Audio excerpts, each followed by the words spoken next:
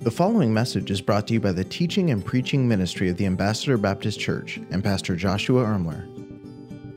Thank you so much for being here. If you have your Bibles, turn to Ephesians chapter number 5 this morning. Ephesians chapter number 5 is where we'll be in just a moment. We're going to read verses 1 and 2 as we dive into this subject of just knowing the love of Christ. We're currently in a series entitled Be the Church. And so we're praying that the Lord will use this in our hearts just to continue to be the church, not just in our communities, being the church, not just in our world as we saw last week, but being the church even in our own homes. And we're going to talk a little bit about that here even today. For those of you who are physically able, I'd like to invite you to stand as we read from our text today, Ephesians chapter number 5. And we're going to spend some time here just walking through this particular passage. The Word of God says in Ephesians chapter 5, verse number 1, "Be ye therefore followers of God as dear children, and walk in love, as Christ also hath loved us, and given himself for us an offering and a sacrifice to God for a sweet-smelling savor." It's funny how even from a very young age, little kids copy their parents, isn't it? I mean, we have two boys, one is 2 and one is 3, and both of those boys are like parents of just about anything Sarah and I do. And sometimes it's really cute when I look at my 2-year-old Michael and I say, "I love you, Michael," and he's now able to look back up at me and say, "I love you, Daddy," and it's really cute and it's adorable and it makes your heart melt. But then there's other times where maybe you stub your toe or you hit your finger with a hammer and you say something and then they repeat it and you're like, "No, don't ever repeat that again." Sometimes it's cute, sometimes it's not so cute. But kids, they copy their parents. And in a certain sense, kids bear the image of their parents, not just with the way they look, although they definitely do. If you look at a picture of me and Nicholas at the same age, we look identical. If you look at a picture of Sarah when she's a baby and you put it up next to Brooklyn, they look identical. Kids, they look like us, but they also take on our attitudes and our images, and they say what we say. Kids bear the image of their parents. And in a spiritual sense, both men and women were put on the planet as image bearers of God. This means that we were to be his vice regents, his ambassadors to the created world. Now, obviously, the effects of sin and the fall of mankind from paradise into brokenness has in many ways ruined this original design. But mankind was originally placed on earth to represent the beauty and the reign of God to all of creation. We were made to be in relationship with God and have spiritual fellowship and be spiritually connected to him.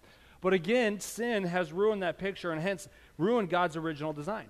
I think most of us would say that there's not a great abundance of role models out there for us to copy and model our lives after. If you look at society, the people that they prop up and the people they say, "Be like this person," as Christians, we will look at them and say, "No, we shouldn't be like that person. We don't want to model our lives after them." Sometimes there's been more sobering moments when I realize how much my kids are like me. And sometimes I see something I struggle with starting to come out in my children and in my sons, and it's a little bit sobering, and I'm watching them, and I'm like, wow, they really do copy everything, and it kind of hits me in a very sobering way. In those moments, sometimes I think, man, I just wish I had somebody to copy. But the truth is, we saw in our text, we do. We do. Ephesians tells us to be followers of God. That word followers, if you look it up in the Greek, it's the Greek word, I'm not going to try to pronounce it, but it's very similar to the word mimic. It means to be imitators. It means Jesus is our example. God is our example. These verses are telling us that Christ is our ultimate example and a pattern for us to imitate. Now, on the one hand, that seems impossible, right? Be like God. Okay, sure. Love like Jesus. Wow, that's heavy. Love my wife the way Christ loved and sacrificed for the church. Wow, that's intense. And the truth is, it is. The truth is, in our own strength, we can't live like Jesus. In our own strength, we can't imitate God. But there's a few key phrases and words in this verse, in verse 1, that I want to pull out. The first word I want to look at is the word therefore at the beginning of our text. It says, "Be ye therefore followers, be ye therefore imitators." Whenever you see the word therefore in a Bible passage, you go back and see what it's there for. So that's an indicator. It's kind of this device that can trigger your attention to go back and re-look at everything Paul just said.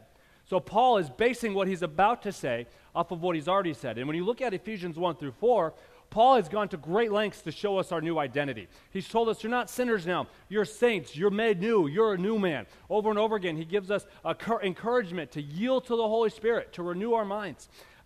Ephesians 4, 23 and 24 says, "Be renewed in the spirit of your mind, and put on the new self, the new one according to God's likeness and righteousness and purity of truth. In these verses, Paul's telling us, renew your mind in your new man. Preach it to yourself over and over and over again that you're made new. And the new man is like God in his purity. The new man is like God in his holiness. The new man is like God in his truth. And the new man is like God in his holiness. So he's telling us, renew your mind in that truth. And as you renew your mind in that truth, because of who you now are, you're going to become an imitator of God. Your life is going to begin to look like Jesus. As we truly believe and continually live out the gospel, no longer do we live under this law that forces us to do what we don't want to do. It's not duty anymore. It's not like, oh man, I got to copy God today. As I reinforce my new identity and as I reinforce my new nature, as I reinforce that new man God has made me to be, the natural outflow of that is going to be an imitator of God. Christ's Spirit comes into us and he changes our desires so that obeying God and obeying his Spirit and following him is what we desire to do. As I reinforce my new nature, as I reinforce my new identity, I'm going to begin to love to live like God. I'm going to begin to love like Jesus. I'm going to begin to love to live in holiness and purity and in truth like the new man God has created me to be. The other key phrase I want to point out in this verse is as dear children. Therefore, based on your new nature, based on your new identity, based on who you now are in Christ, be imitators of God. And it's not just period. It doesn't just stop there. It says, as dear children. Like I said earlier, my kids love to copy me. It's a force of nature for them. Kids just copy their parents. It's just what they do. Now, here's the truth. My sons don't get up in the morning and tell themselves, okay, Nicholas and Michael, they don't wake up and, okay, Michael, today you have to copy Dad 5 times. You have to say what he says. You have to do exactly what he does. You have to wear his shoes 3 times. No, they just do it. It's a force of nature. Sometimes my son, Michael, he'll put on my shoes, right? I'll go home, I'll kick my shoes off. He'll climb right into those guys, and he'll stumble around, and he trips all over the place. He falls all over himself. It's kind of comical sometimes, but it's really cute. But here's the truth. Even when he stumbles and even when he falls and walking in my shoes, it doesn't stop him. He's not like, oh, being like Dad's too hard, I'm going to quit. No, he just does it. He's just got a smile on his face. He gets back up and he goes. Why? Because he's my son, and he wants to be like his dad. And so what Paul is saying, as we renew our minds in the truth that God has made us his children, as you renew your mind in that truth, as you preach it to yourself over and over and over again, it's going to become a force of nature for you just to be like God. Just as habitual as it is for my children to act like me, it's going to be that way for you to live like God, to be an imitator of God. Children copy their parents by force of nature, and that's exactly what God means when he says, be imitators of me as dear children. And if we're going to be the church, we need to live like Jesus. Now, certainly there's more to being the church than that, but I think at its baseline, at the very essence, if we're going to be the church, it means we're going to live like Jesus. Charles Spurgeon said, by the aid of his divine Spirit, and that is key. This takes the Holy Spirit living through our lives. He says we can copy God in his justice, in his righteousness, in his holiness, in his purity, truth, and faithfulness. We can be mimickers of him. We can be imitators of him. By the aid of the Holy Spirit, we can be tenderhearted, kind, forbearing, merciful, forgiving. In a word, we may walk in love as Christ has also loved us. Now, because today's Father's Day, I've titled the message, Be the Church Men. I would argue biblical masculinity has been hijacked by a worldly and sinful version of what it means to be a man. Different facets of pop culture would have us believe that manliness is equated with certain behaviors or attitudes. In some conversations, manliness might be synonymous with liking sports or cars, sadly, even sometimes dirty jokes or dirty movies. A lack of fathers in our society has further impacted the lack of manhood being clarified and understood by men. Fatherless homes are one of the biggest and most frequent common denominators in statistics related to crime and abuse. But one of the beauties of the gospel is that God is restoring all things to himself. So as we preach the gospel to ourselves, as we remind ourselves of who God has made us to be, God wants to restore men what it means to be a biblical man. God wants to restore that aspect of our lives so that we can be an imitator of him. So if we as men are going to be imitators of God, we must look to Jesus. This morning, I'd like to look to Jesus and see 3 aspects of Jesus and how what he did impacts the way we should live our lives. Now, if we're going to look what we're going to look at this morning, I'm going to say, is by no means only for men. I think one of the attacks on biblical manhood is the idea that men are better than women and somehow women are less. But we see from the very beginning of Scripture, both men and women are created in the image of God. The worth there is equal before God. 1 Peter 3 tells us that women are co-heirs of God's grace. They are his image bearers. And to be honest with you, if we men are to be honest, sometimes ladies are way better at bearing the image of God than we even are. I mean, there's a reason statistically in churches across America, Mother's Day is one of the highest attended services. I'm thankful for the group. We had a great group this morning, first service, great group. Now I'm thankful for that. But in churches across America, Mother's Day, and I'm thankful for that. I'm thankful for a godly mother. My mom led me to the Lord. My mom taught me how to read my Bible, taught me how to pray. Oftentimes, ladies do so much of a better job than this. If you're here today and you had a hard relationship with your dad, I want to tell you there's hope for you because you have a Heavenly Father that loves you. If you're here today and you're a single mom, I know Father's Day can be so hard for single moms because it's like you're reminded in a very pointed way that your kids don't have a dad, and that can be hard. But I want to say to you that there's hope because you have a Heavenly Father who loves your kids, and He's the perfect dad. So oftentimes I fail my kids. And I tell them, I'm sorry you got stuck with me as a dad. Let me point you to a Heavenly Father who will never fail you. So if you're here today and your relationship is strained with your father or your kids don't have a dad in the home, let me tell you there is hope for you because they have a Heavenly Father who loves them. You don't have to sit here and listen to this and be like, oh man, my kids are without hope. There is hope because they have a Heavenly Father. The characteristics we're going to look at this morning are by no means only for men. It doesn't say men be imitators of God. It tells all of us to be imitators of God. All of us should strive for this, to be imitators of Him. So while this morning in my message, I'm going to be fleshing a lot of this out for us men because it's Father's Day. And I believe the lack of men who have just been sold out to Jesus, wanting to follow Him with their whole hearts, I feel like we're reaping the results of that in so many different ways. So while I'm fleshing this out for us as men today, this is for all of us. Paul says, I want all of us to be imitators of God. So if we're going to be the church, if we're going to live like Jesus in everyday area of our lives, let's look to Jesus. And the first aspect of Jesus I want to look at this morning is the sacrifice of Jesus. The sacrifice of Jesus. Look at verse number 2 of our text. He says, and walk in love, as Christ also has loved us and has given Himself for us, an offering and a sacrifice to God. See, the truth is, because of the sacrifice of Jesus, we can love. Because of the sacrifice of Jesus, we can love. Jesus shed His personal preferences for the benefits of others. Jesus went without things that He maybe would have wanted. He shed His personal preferences so that other people could know God. Think about it. Jesus gave up heaven. Jesus gave up all the comforts He could have experienced on this planet. As the creator of the world, He gave that all up so that we could know we had a Father. I mean, think about it. For the first time, Jesus experienced what it's like to be hungry. If you've ever had a newborn, sometimes they'll cry when they're hungry. And I'm sympathetic because I'm like, this is the first time this kid's ever been hungry. I would scream too. You know what I mean? For the first time, Jesus is experiencing hunger. He's experiencing pain. He's experiencing being tired. For the first time, His feet got sore from walking. For the first time, He sweat. Jesus is shedding His preferences for the benefit of us, but it goes so much deeper than that. It's not that Jesus was willing to be hungry. Jesus was willing to bleed and to die. He was willing to sacrifice everything so that we could have a relationship with God. We know the depths of someone's love by what it cost Him.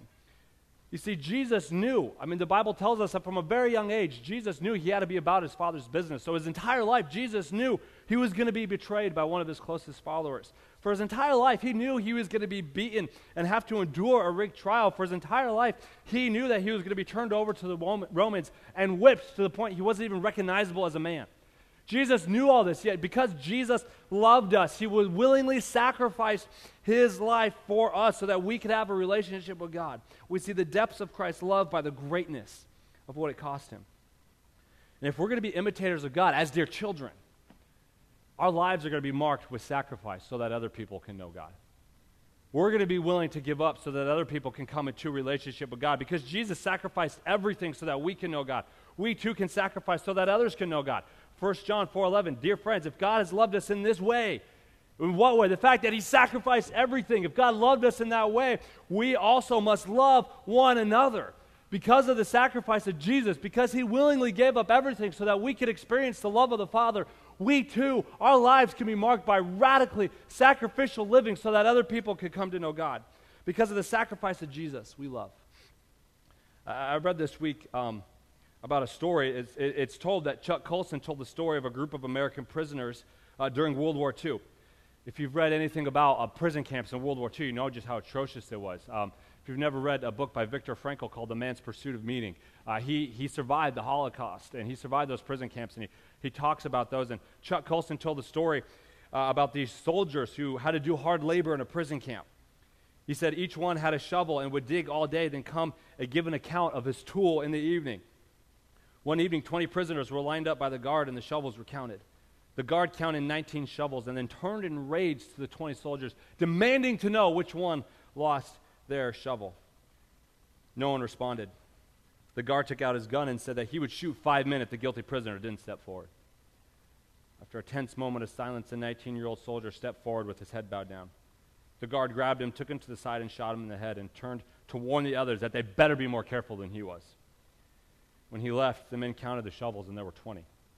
The guard had miscounted, and that boy gave his life for his friends.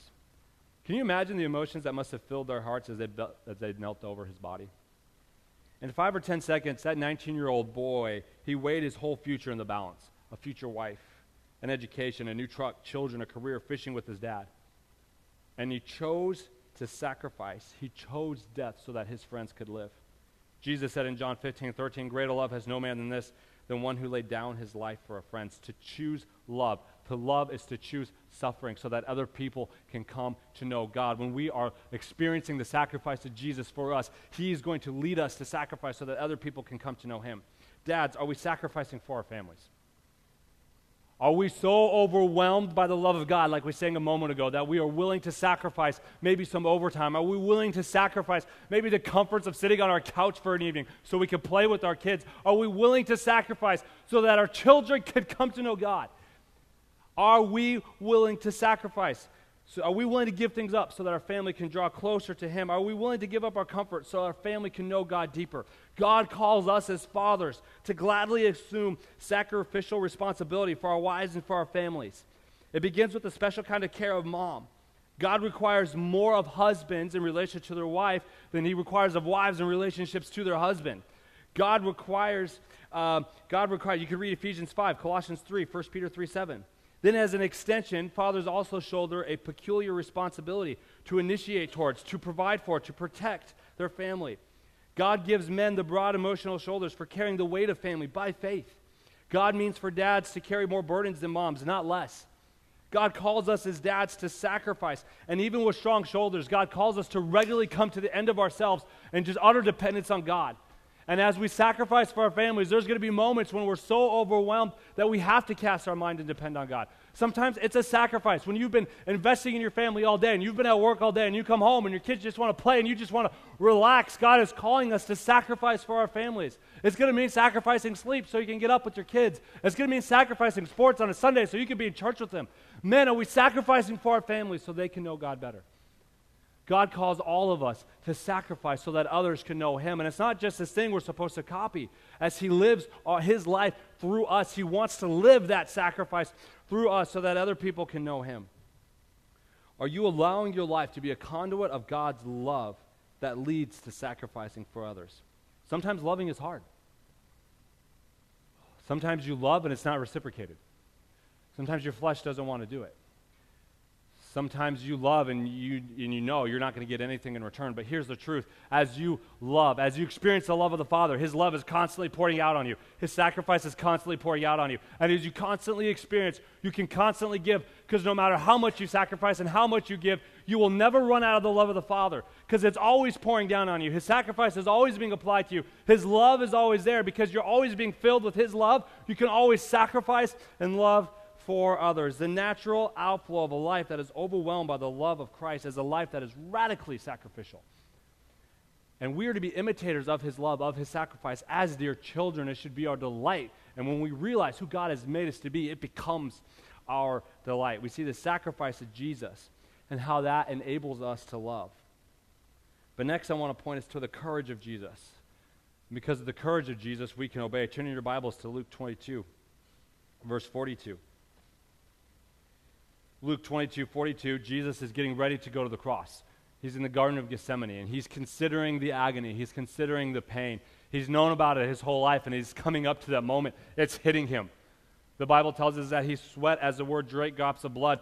The overwhelming nature of it, the agony of it, looking forward to all of that was so intense that it literally burst the blood vessels in his head to the point it looked like he was sweating blood, the Bible tells us. And as he's considering all that agony, he cries out to God, Luke 22:42, Father, if thou be willing, remove this cup from me. God, if there's any other way, please, I'm begging you, Father.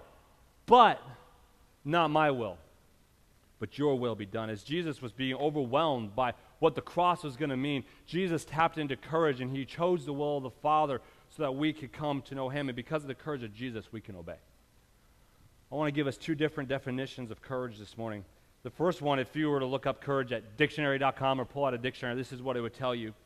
It would say courage is the quality of mind or spirit that enables a person to face difficulty, danger, pain, etc. without fear, bravery, to act in accordance with one's belief, despite the danger, despite the fear, despite the overwhelming nature of it.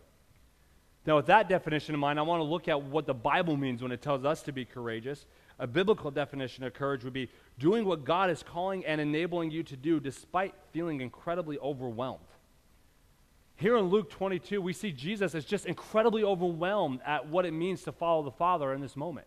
And as he's overwhelmed by it, he has to tap into courage. We see Jesus faces death even though he's overwhelmed. He didn't let his loudest desire, let this cup pass, to overpower his deepest desire, and that was the will of the Father. It took courage for Jesus to say yes to the will of the Father, even though he knew full well what it meant. That Jesus had to tap into courage so that he could obey God. And there's going to be times when our fleshly desires are so loud and we feel overwhelmed. We're going to come home from work after just a lousy day. We're going to be tired. We're just going to want to check out. But God says, no, I'm giving you the courage so that you don't have to check out, so that you can engage your family, so that you can engage your kids, so that you can love on your wife, even though sometimes it's difficult. Our fleshly desires will be loud and we're going to feel overwhelmed.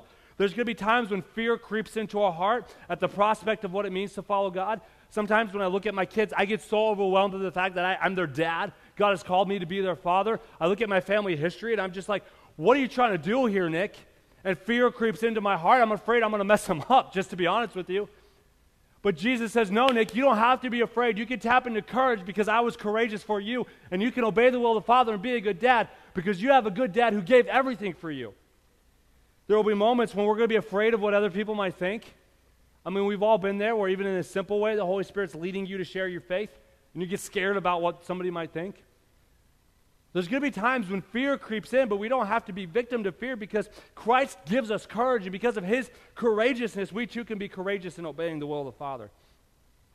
There's going to be times, and guys, every man, you've been there. You're just tired, right? You're overwhelmed. You want to go home, and you want to check out. You're just like, I'm done with today. There's been lots of times I told my wife, I'm just so overwhelmed. The kids are maniacs, long day at the office, and I'm just like, I'm just done with today, all right? I'm done. I'm checking out. There's going to be moments when we want to check out, but God is telling you, because of the courage of Jesus, you don't have to check out. You can engage your family. You can engage your kids. Moms, there's going to be times when you feel so overwhelmed. All you kids smell is dirty diapers, and you want to throw your kids out the window because they've been awful all day long. But moms, you don't have to give in. You can have courage. You can engage your children. You can love on them like Jesus can. You can obey God to be the kind of mom he's calling you to be because of the courage of Jesus that is inside of you. Because of Christ, we don't have to avoid our families. We don't have to avoid Bible reading. We don't have to avoid church. We don't have to avoid prayer, even though our flesh is screaming to avoid it. Even though we feel so overwhelmed and we're so scared and we're like, what is this all going to mean? Where is this all going to go? My job, I just don't know the future. It's so overwhelming. We don't have to give in to fear. We can be courageous, faithful Christians and follow the will of the Father. Because of Christ, we can faithfully obey God with hearts full of faith. Jesus was overwhelmed, and yet he tapped into courage instead of fear. Jesus faced every obstacle with a tear in his eye and the word of God in his heart, which enables us to have courage to make the right choice. You see, Jesus knows how easy it is for us to fall into fear. That's why he enables us with the gospel. But the truth is, every gospel enablement, it removes our fleshly excuses. No longer can I use the excuse, well, I didn't have a good dad, so that gives me a pass on being a bad dad. No, I have a perfectly heavenly Father who loves me, who's doing everything he can to enable me to be a good dad, so I don't have the excuse of not having a good father anymore. Fatherlessness for the Christian is an excuse because you're no longer fatherless. You have God who wants to live his life through you, and he's calling you to tap into that courage. Jesus gives us courage so that we don't have to offer up excuses. Instead, we could just offer up ourselves as a living sacrifice, Romans 12. No longer do I have to just give excuses. Joshua, he's taken over from Moses in Joshua 1. And God's like, I know, stepping into Moses' shoes is going to be scary. That's why God told Joshua, be strong and courageous to observe carefully the law that I've instructed Moses. But you could do this, Joshua, because I am with you, because I am giving you courage. God knows one of the primary things that derails our obedience is fear. Perhaps it's fear of missing out. Perhaps it's fear of what other people will think. Perhaps it's fear of things not going your way. Maybe you're here today and you're considering obeying God, and you're just afraid if you obey him, he's going to ruin your life. But Jesus is saying, you don't have to be afraid. Let me give you courage. Being the church in 2018 takes courage. To be a great dad, the dad that God wants to be through you, takes courage. To be a great mom takes courage. To be a teenager that wants to live for God when all the world is telling you something different, it takes courage. But my friends, we can have courage. Isaiah 41:10 says, don't fear, I am with you. Don't be afraid. I am your God. I will strengthen you. I will help you, Isaiah says. I love what Paul says in Romans 8. He says, what shall we say then to these things? We sang this a minute ago. If God is for us, who can be against us, my friends? It doesn't matter what other people might think. It doesn't matter what other people want to say. Because God is for you, they cannot stand against you. You can faithfully obey God because God is for you. But Paul goes on. He says, he did not even spare his own son, but offered him up for us all. How will he not also with him grant us everything? Paul's like, if God was willing to give Jesus to you, if God was willing to sacrifice Jesus so that you could live a courageous, faithful life, is there anything that he's not going to give you? Perhaps you're afraid of, you're not going to know what to say. Whatever your fear is, Paul is saying, God has got you covered. You don't have to be afraid of what other people think. God is for you. You don't have to be afraid of not having something you need because God's promised to give you whatever you need. But he goes on. Who can bring an accusation against God's elect? God's the one that justifies. Paul's like, nobody can accuse you of anything. Sometimes when you try to live for God, people, they'll judge your motives. They'll say whatever. But Paul's saying, they can't accuse you of anything because God has justified you. Because of the justification of God, you are free to courageously and faithfully follow and be an imitator of God as his dear child. But he goes on. Who's the one that condemns? Christ is the one who died, but even more has been raised, who is also at the right hand of the Father of God and intercedes for us. Do you know Jesus right now is praying for you? Jesus is praying for you right now in this very moment before the Father in heaven. Before the first service, my wife prayed over me before I preached, and that gave me some courage. I was like, it's great to know people are praying for me. Jesus is praying for us right now. We could go and obey God with hearts filled with courage because Jesus is at the right hand of the Father praying for us, praying that he would give us what we need, praying when we don't know how to pray. And he wants to fill our hearts with courage so we can obey him. But he goes on. Who could separate us from the love of Christ? Can affliction, distress, persecution, famine, nakedness, peril, sword? No! And all these things, he says, we are more than conquerors through him. Your new identity is that of conqueror. You are a conqueror. You're not an addict. You're a conqueror. You're not a victim. You're a conqueror. You're not a deadbeat dad. You're a conqueror. You're not a mom who doesn't know what to do. You're a conqueror. Single moms, when you feel so overwhelmed, remind yourself that you are a conqueror in Jesus. And because you are a conqueror, you can faithfully love all your kids, and you can faithfully lead those kids to Jesus. Dads, you can faithfully point your family to Jesus because you are a conqueror. 1 Peter tells us that we are a royal priesthood. When God looks at you, he sees kings and queens. He sees kings and queens. Man, you are one of God's kings. He has made you a king. He has made you a conqueror. There's no power on earth that can stop you. You are a king. Let that sit in. You are a conqueror. That's your identity. It's not victim. It's not broken. It's not outcast. It's not reject. It's conqueror. It's king. Moms, when you're so overwhelmed and you're just like, oh, life is so hard, remind yourself and remind your kids, I'm a queen in God's eyes. You're a queen. 1 Peter tells us that when ladies, when they're living out the gospel, he says, there's nobody that should be able to intimidate you when you're living out the gospel. You're a queen. You're in the eyes of your heavenly Father. You are a queen. Men, you are a king. And it's time we stop living like outcasts. It's time we stop living like victims. It's time we stop living like rejects and live like the kings and queens and the conquerors God has made us to be. That is your identity, Paul says. Conqueror. And because God has made you a conqueror, you can tap into the courage of Jesus to faithfully follow him. Man, we can conquer our sin. We can conquer our apathy. Apathy is a huge plague among so many men. They just don't care. And I get it. I struggle with this sometimes. I just don't care. Like, whatever. Destroy the house, kids. Just don't kill each other. I'm good, right? But here's the deal. Because God has made me a conqueror, I can conquer my apathy and I can engage with my family. Because God has made me a conqueror, I can engage my apathy towards the lost. Because I'm a conqueror, I can engage in my apathy when I'm apathetic to things about the Lord. When I'm apathetic about my Bible reading, Jesus says, no, you're a conqueror. You can go read your Bible with a heart full of faith and courage because that's who I've made you to be. Man, we can conquer our sin. We can conquer our apathy. We can conquer our lust. We can conquer anything that God throws at us because we have the power of the resurrection at our disposal. We are more than conquerors. Men and ladies, let's rise up and live like the kings and the queens and the conquerors that God has made us up to be. Can I say this? The devil don't take a day off. Spiritual warfare, it's real. And I don't want to be like this doomsday. But God has made us to be conquerors. Let's live like it. It's not just, okay, I got to be a conqueror today. No, the more I remind myself of what he's done for me, how he was courageous for me, how he was sacrificial for me, the more that inspires me, the more that makes me want to be a conqueror as his dear child. Let's live courageously because Jesus was courageous for us. No more excuses. No more fear. Just courageous, faith-filled obedience to the will of the Father. This is who God has made us to be, conquerors. Because Jesus tapped into courage. We as men can tap into courage. We as ladies can tap into courage and obey the Father's will. We see the sacrifice of Jesus and how because of his sacrifice we can love. We see the courage of Jesus and how because of his courage we can obey. Then lastly, I want to look at the sensitivity of Jesus. Turn in your Bibles to John 19. John 19. In Luke, we are coming right at the beginning of the cross. John 19, we're coming at the tail end of the cross.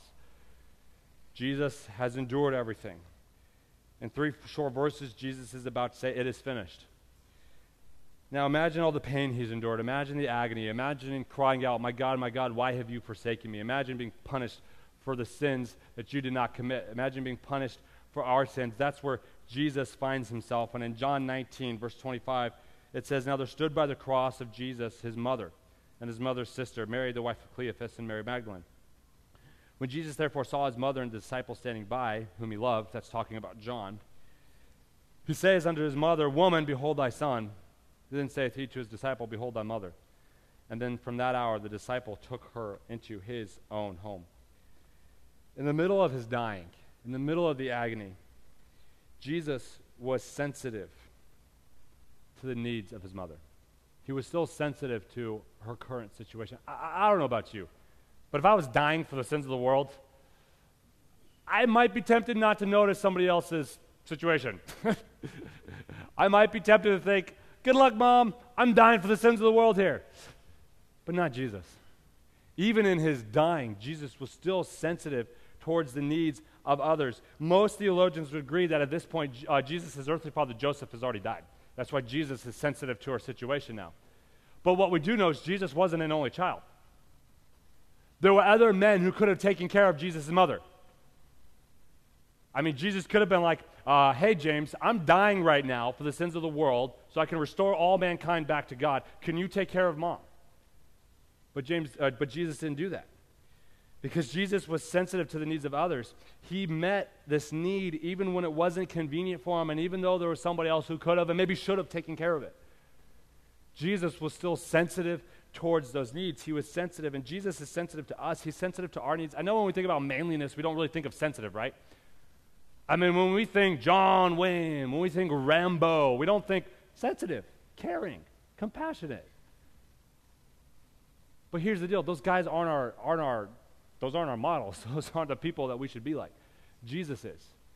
And Jesus was sensitive.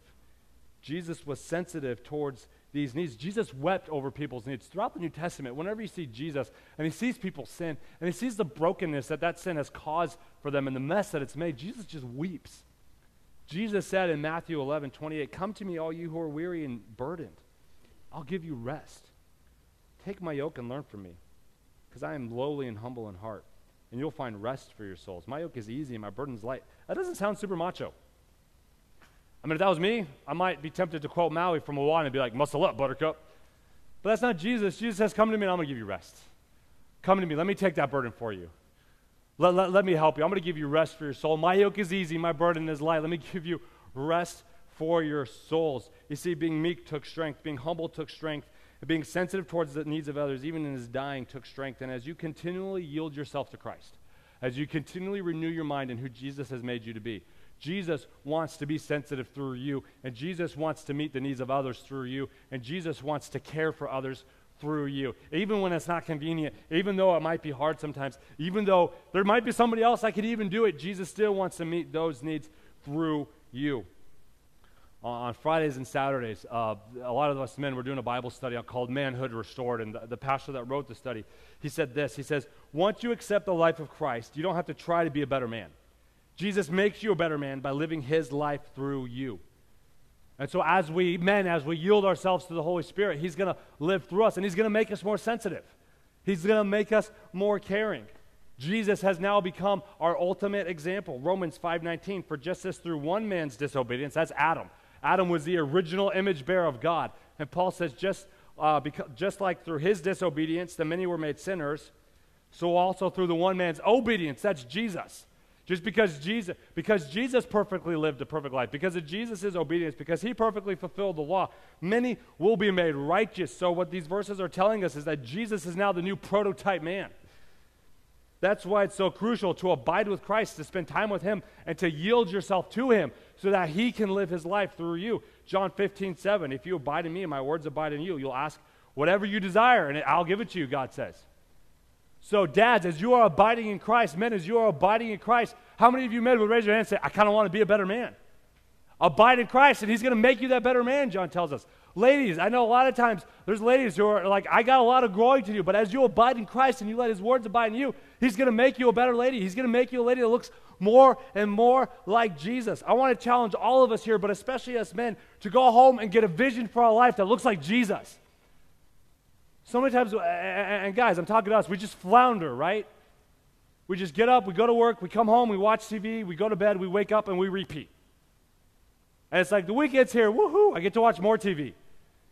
And it's like I go to bed, I wake up, I go to work, I go home, and it's just we're just floundering, and there's no vision, and there's no direction. There's nothing in our lives that says, I am working towards being more like Jesus because he is living his life through me, so I want to yield to him. Men, get a vision, get some direction for your life that looks like Jesus. Husbands, let me challenge you with this. Husbands, go home, ask your wife how you can grow in being more sacrificial, courageous, and sensitive to her needs and her family. And then listen to what she says. Don't argue. Don't try to justify. Don't try to explain away. Just ask. Ask your wife, how can I be more sacrificial to you the way Christ is sacrificial to the church? How can I be a better conduit of God's love to our family? Sometimes we just get so focused on our job or our hobby and we forget that there's a mom who's struggling with kids and struggling with schedules and trying to raise them, and we need to sometimes just a reminder that says, oh wait, I'm supposed to be sacrificing for them. Paul says dads are the ones that are supposed to raise our children in the nurture and admonition of the Lord. Ask your wife, how can I be more sacrificial? Ladies, ask your husband the same thing. This isn't just for men. This is for all of us. Be imitators of God as dear children. Ladies, let your husbands wash you in the water of the Word, Ephesians 5. All of us in this room can go home, spend some honest time with the Holy Spirit, and number one, bask in the love of the Father. Ask the Holy Spirit to hit your heart like a ton of bricks with how loved you are and how accepted you are. The world's telling you you're not enough. The world's telling you need to be more. The world's saying you need to perform better. You need to do this and this and this and this and this. And we just need to go home and ask the Holy Spirit to remind us that it's done. Jesus says it's finished. I am loved and I am accepted. And we need to go home and just bask in his love and ask the Holy Spirit, if you're struggling listening to those other voices, if those other voices are loud for you, ask the Holy Spirit to be louder. Holy Spirit, would you help me? Get on your knees before the Holy Spirit and open up the Word of God and say, would you show me how loved I am? Would you remind me of the love of the Father? And then two, ask the Holy Spirit to show you where in your life you're not being an imitator of God as a dear child. It might be you're trying to be an imitator of God in your own strength. And it's not the natural outflow like a child naturally wants to be like his mommy and daddy. It's, I got to be like Jesus today. And you're trying to do it in your own strength, and you're trying to do it in your own flesh, and you're burning yourself out, and you're going to hurt other people. And the Holy Spirit, he might come to you and say, look, you're doing this all wrong.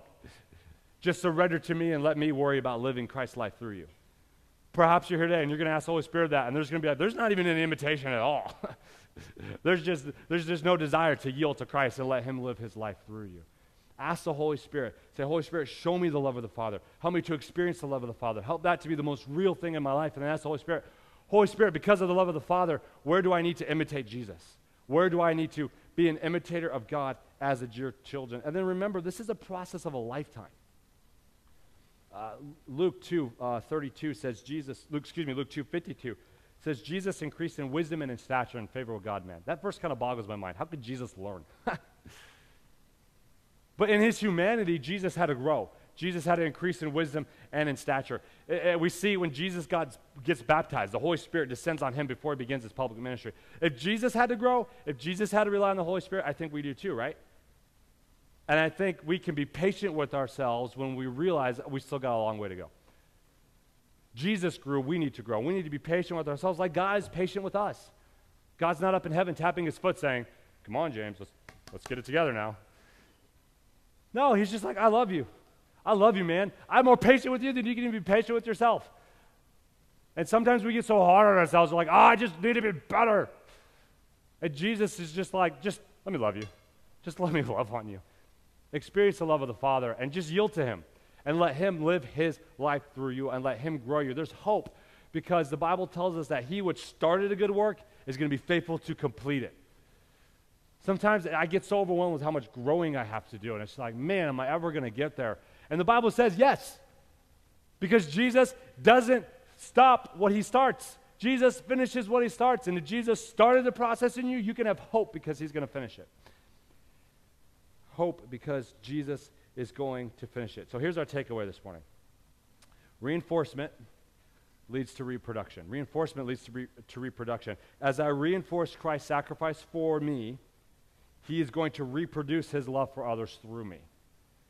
As I reinforce Jesus' sacrifice, as I reinforce how Jesus died, as I reinforce how Jesus bled, as I reinforce how Jesus gave up everything for me, that's going to reproduce his love for others through me. As I reinforce Jesus' courage in the midst of overwhelming obstacles, as I remind myself daily, day in and day out, how Jesus faced every obstacle, relying on the Word of God, relying on the Holy Spirit, as I remind myself of his courage, that is going to reproduce his obedience through my life. As I reinforce his courage, it will reproduce his obedience through me. As I reinforce his sensitivity to me, reminding myself, this is how sensitive God is to you. This is how patient God is with you. This is how loving God is with you. That is going to reproduce his care for others through my life. It's not about, okay, I just got to imitate God in 5 new ways today. Again, my kids don't wake up and they're not like, I got to imitate Dad. They just do it. As I love on them, they just want to be like their daddy. And as we allow ourselves to be loved on by God, and as we reinforce our new nature, our new identity, and his love for us, he will reproduce his life in and through us. Reinforce to reproduce. Thank you for listening to this message brought to you by the teaching and preaching ministry of the Ambassador Baptist Church. If this message was a blessing to you, please consider leaving us a review or sharing the message on social media. Thanks once again for tuning in.